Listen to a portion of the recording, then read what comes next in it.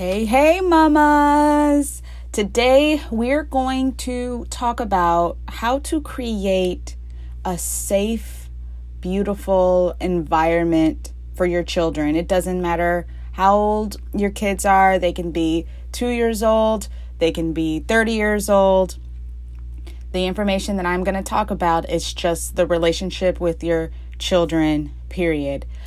You know, with parenting, it comes with so many responsibilities, and there's always a way we want our day to turn out. You know, you wake up in the morning, you may write out a to-do list, or you just have in your head, okay, I got to do this, this, and that. You know, you have it mapped out in your head. But when you're not able to do something, the way you want, or it doesn't come out, the experience wasn't how you wanted it to be, this can cause stress on yourself. For example, the kind of mom you want to be. Most mothers that I talk to, they want to be everything for their children. You don't want to miss a thing. You want to take in everything that they're learning and what they're doing and how their mind is working and all the activities that are going on. But if you have a house, you have laundry, dishes, cleaning up toys, time for yourself. If you have a partner or you're married, unfortunately, and I hate saying this because I know moms want this so bad, but you can't be everything for your children. And honestly, they don't need everything from you. Now, you can ensure to create a loving, healthy, safe, and encouraging environment.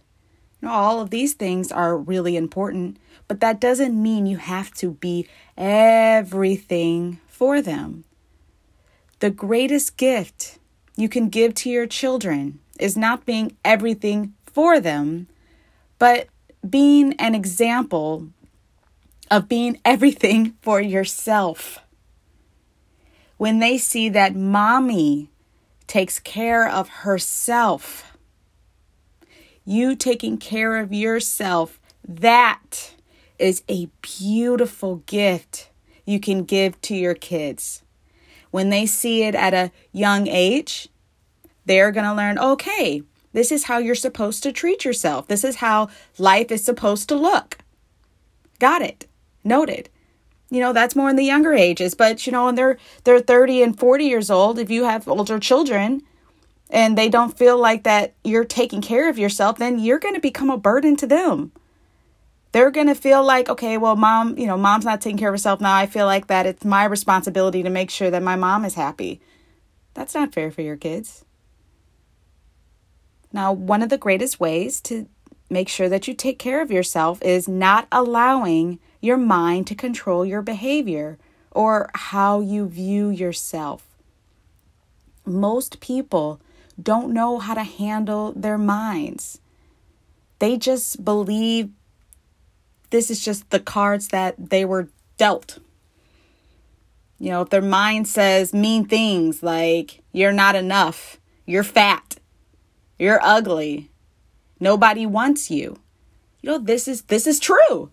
This if my mind says it, this is right. All you need to do is put a little distance between you and your mind. Now, people get really confused when I say distance, but I want to give a little example when I mean this, because when I talk to people about their mind and saying, separate yourself, people, their minds literally blow up. They say, I don't understand. I am my mind. This is me. How can I separate myself? So let me give you an example.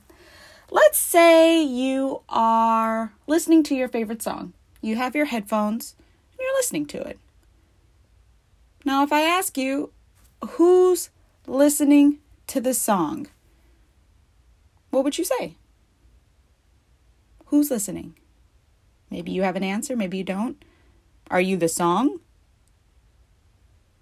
Or if you look outside and you see a tree, who's looking at the tree? Who's looking at it? Are you the tree? No, that sounds crazy. Or let's say you're standing in front of a mirror and you're looking at your body. Who's looking at the body? Are you the body? Because I asked you if you were a tree, you thought that was crazy. But are you the body? Now, let's say I cut off an arm. Are you still there? Are you any less you without the arm? Or I cut off your other arms, your legs, your torso now. But are you still in there? Let's say we have you hooked up to the greatest machines in the world. You're still alive. I cut off the torso. You're a head now. But are you still there? Something that I want people to understand, and this will change your life. This is what changed my life. When you understand you are not the body. You are just having an experience with the body. And if you are not the body, you are not anything that arises from the body. And if you are not anything that arises from the body, you are not the mind. And if you are not the mind, you are not anything that arises from the mind. And if you are not anything that arises from the mind, you are not your thoughts and emotions. You have thoughts. You have emotions. They are just not you.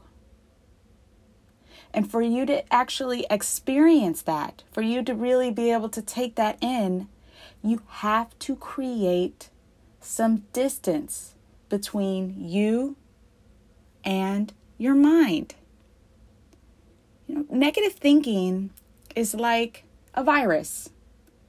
When COVID-19 became rampant, the government mandated that we all stay, we have that 6-foot rule. The reason for the 6-foot rule was that the more space you had between yourself and others, the healthier you will be. Your mind is like COVID. When you're able to separate yourself, who you really are, and your mind, when your thoughts and emotions, the happier you will also be. When I experienced postpartum depression, the reason why I was suffering, the reason why I was in so much pain, the only reason, there was no other reason, it was because of my mind. It was all of these negative thoughts, the things that I said to myself. Even just thinking about it now, I wouldn't even wish that on my worst enemy. And I know there are so many moms out there that are saying these awful, awful things, cruel things, like you are not enough. You will never be enough. You don't deserve happiness. The thing that makes these negative thoughts so dangerous, outside of the fact that you believe them, what made it so dangerous for me was that I kept them to myself. I didn't share my thoughts. I was, in a way, ashamed. I was embarrassed that I even had these types of thoughts of, what is my why am I even here on this earth? Why am I here? There's no purpose. I also didn't want to say them out loud because I knew if I did, I would just fall apart. I couldn't even handle it, putting it out there. The fact that they were in there, they were just taking over my mind. I knew at that point in my life, as low as I felt, I knew that I had to change my relationship that I had with my mind. Now, I didn't know how to control my thoughts and control my emotions, but I knew that if I kept this close relationship, that it would take over my entire life. I started seeing how my negative thoughts and emotions were impacting my behavior towards my children, towards my husband. I learned self-discovery and self-love by something so simple. We have there's so many lessons out there. There's so many self-help books, and there's so much that, you can learn, like, oh, you need to do this, you need to do that, or, take these drugs, or there's so much stuff that we can do that, especially in America, that tell you, like, you can be fixed. All you need to do this, all you need to do that. But honestly, the only thing that I really needed to discover to gain some self-love and some more perspective was understanding the mechanics of the mind.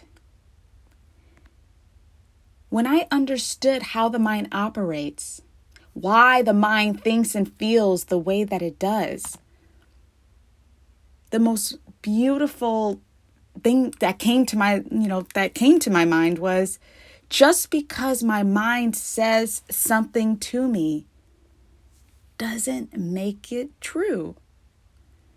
It's just like when anybody says something to you, just because they say it out loud doesn't make it true. Your mind is the same way. I get to choose what thoughts I believe and what thoughts I don't believe. That is a conscious choice. And when I have these negative thoughts, when my mind says those mean things to me, when I experience emotions of anxiety, sadness, guilt, I remind myself, and this is something that I need you guys to do too, every time you experience it. I know the mind, it's really loud and it has a big ego. It does not like to be told, it's instructed to think a certain way. And so it doesn't like to be told something different that it's always been instructed. So doing what I'm saying that I need you to do to remind yourself is not going to be something that, comes easy. You have to, put work at it, just like anything. In order to be great at anything, you got to put some effort.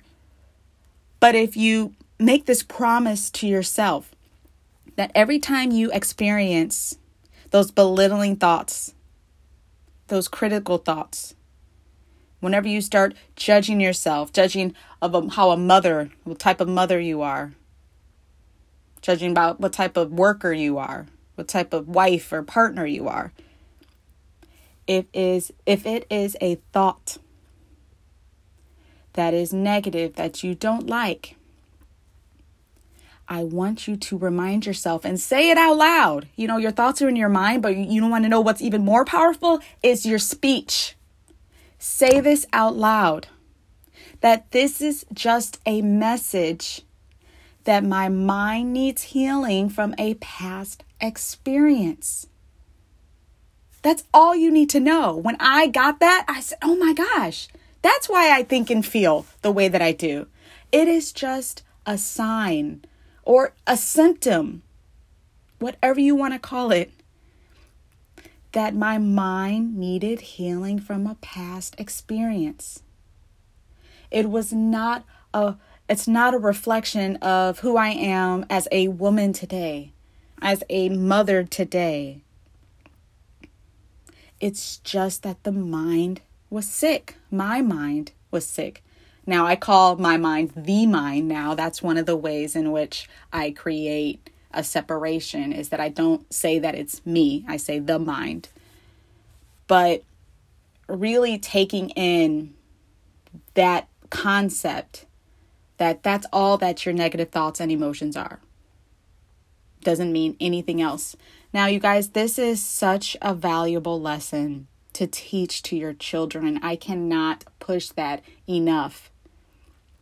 It is incredibly important that you start talking to them about negative thinking and difficult emotions.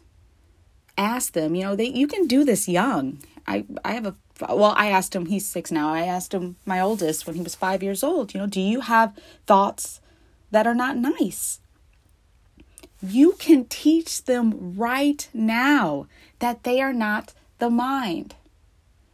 You can teach them that just because their mind says to do something or they feel something, that doesn't mean that their behavior has to dictate it. There's nothing wrong. They can embrace their thoughts and emotions. I don't want this to be a conversation about repression, about ignoring your thoughts or emotions, because that can cause a lot of other issues later on because they have to come out in some way.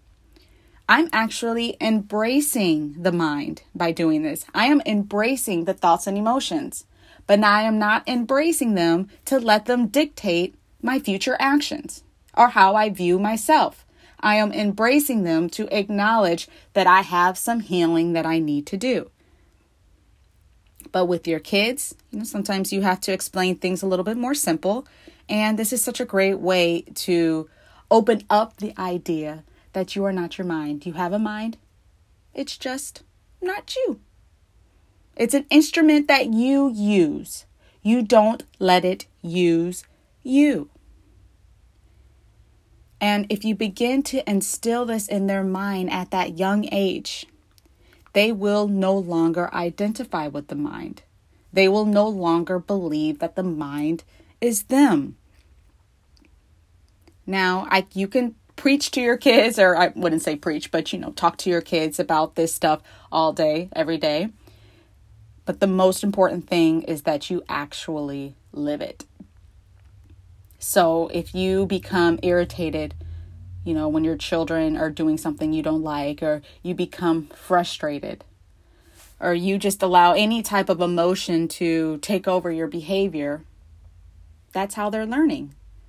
They're saying, okay, mom's telling me not, my mind is not me, and for me not to believe my thoughts and emotions and not to let it dictate my behavior. But I hear mom over here yelling at daddy or yelling at me for not picking up the toys. She's not doing it. So why is it something that I should do? The way you teach your kids is how you are. Be an example. Show your children that you understand and that you live by this, that you are not the mind. You get to make choices on what you want to do consciously, not because you had this thought that you didn't want to have. Now, we can consciously think and do things based on those thoughts. That's one thing. I am talking about the thoughts that you are not in control of, the thoughts that you don't want to have, the thoughts that just arise. Those are the ones that you have to be cautious about. Those are the ones that you have to ensure that they don't dictate how you are. They don't dictate your experience of life. Because these thoughts are like a roller coaster. They're going to be up and down. And now that's how your life's going to be. And that's a scary life. You don't know what's going to happen. Your mind should never be the master. It should never dictate what you do, don't do, and most important, how you feel about yourself. You get to choose these things.